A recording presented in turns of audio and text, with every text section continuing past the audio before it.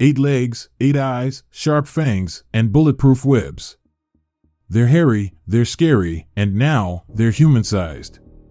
As many as 427 million people around the world suffer from arachnophobia. Are you one of them? Viewer discretion is advised. Don't be misled by the itsy-bitsy spider.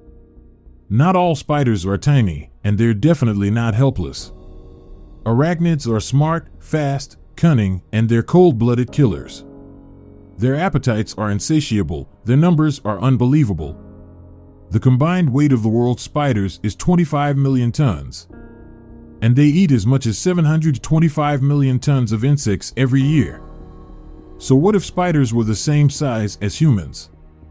You might find yourself in a very sticky situation. It's estimated that 3.5% to 6% of the global population suffers from arachnophobia.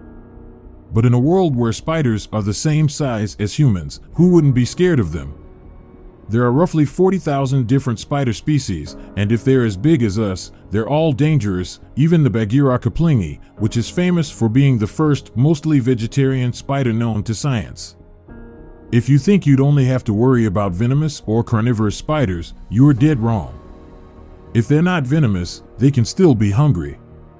And even when they're not hungry, you'll want to look out for their giant legs, which could trample you, or their huge webs, which could expose you to all sorts of deadly risks. Aside from the obvious fear of having your insides liquefied and being consumed from the inside out, depending on how long you're caught in a web, you also risk death from hunger or exposure.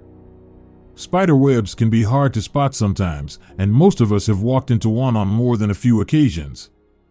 But in a world where spiders are the same size as us, watching out for webs would be a matter of life and death. When measured quantitatively by weight and diameter, a spider's silk can be 5 times stronger than steel and 2 to 10 times as strong as Kevlar, the stuff that bulletproof vests are made from. But something else you should know about spider webs is, they're not entirely sticky. Sticky strands of silk are often alternated with non-sticky strands, which the spider walks around on.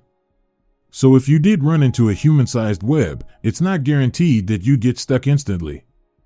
That said, a spider has 8 legs compared to your 2. Vibrations rippling across its web would inform a spider of your intrusion, and in seconds, it would be bearing down on you.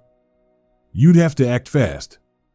If, for any reason, you happen to be carrying a machete or a blowtorch, your chance of survival is a lot higher. But if you don't happen to have either of those items with you, you've got one more trick up your sleeve. It's your sleeve. Learn a trick from moths and butterflies. They have a layer of scales on their wings that they can shed if they ever get caught. So, when you're stuck, just take off your clothes and run. Now, running desperately for your life in the nude sounds either incredibly terrifying or incredibly liberating, depending on how you feel about it.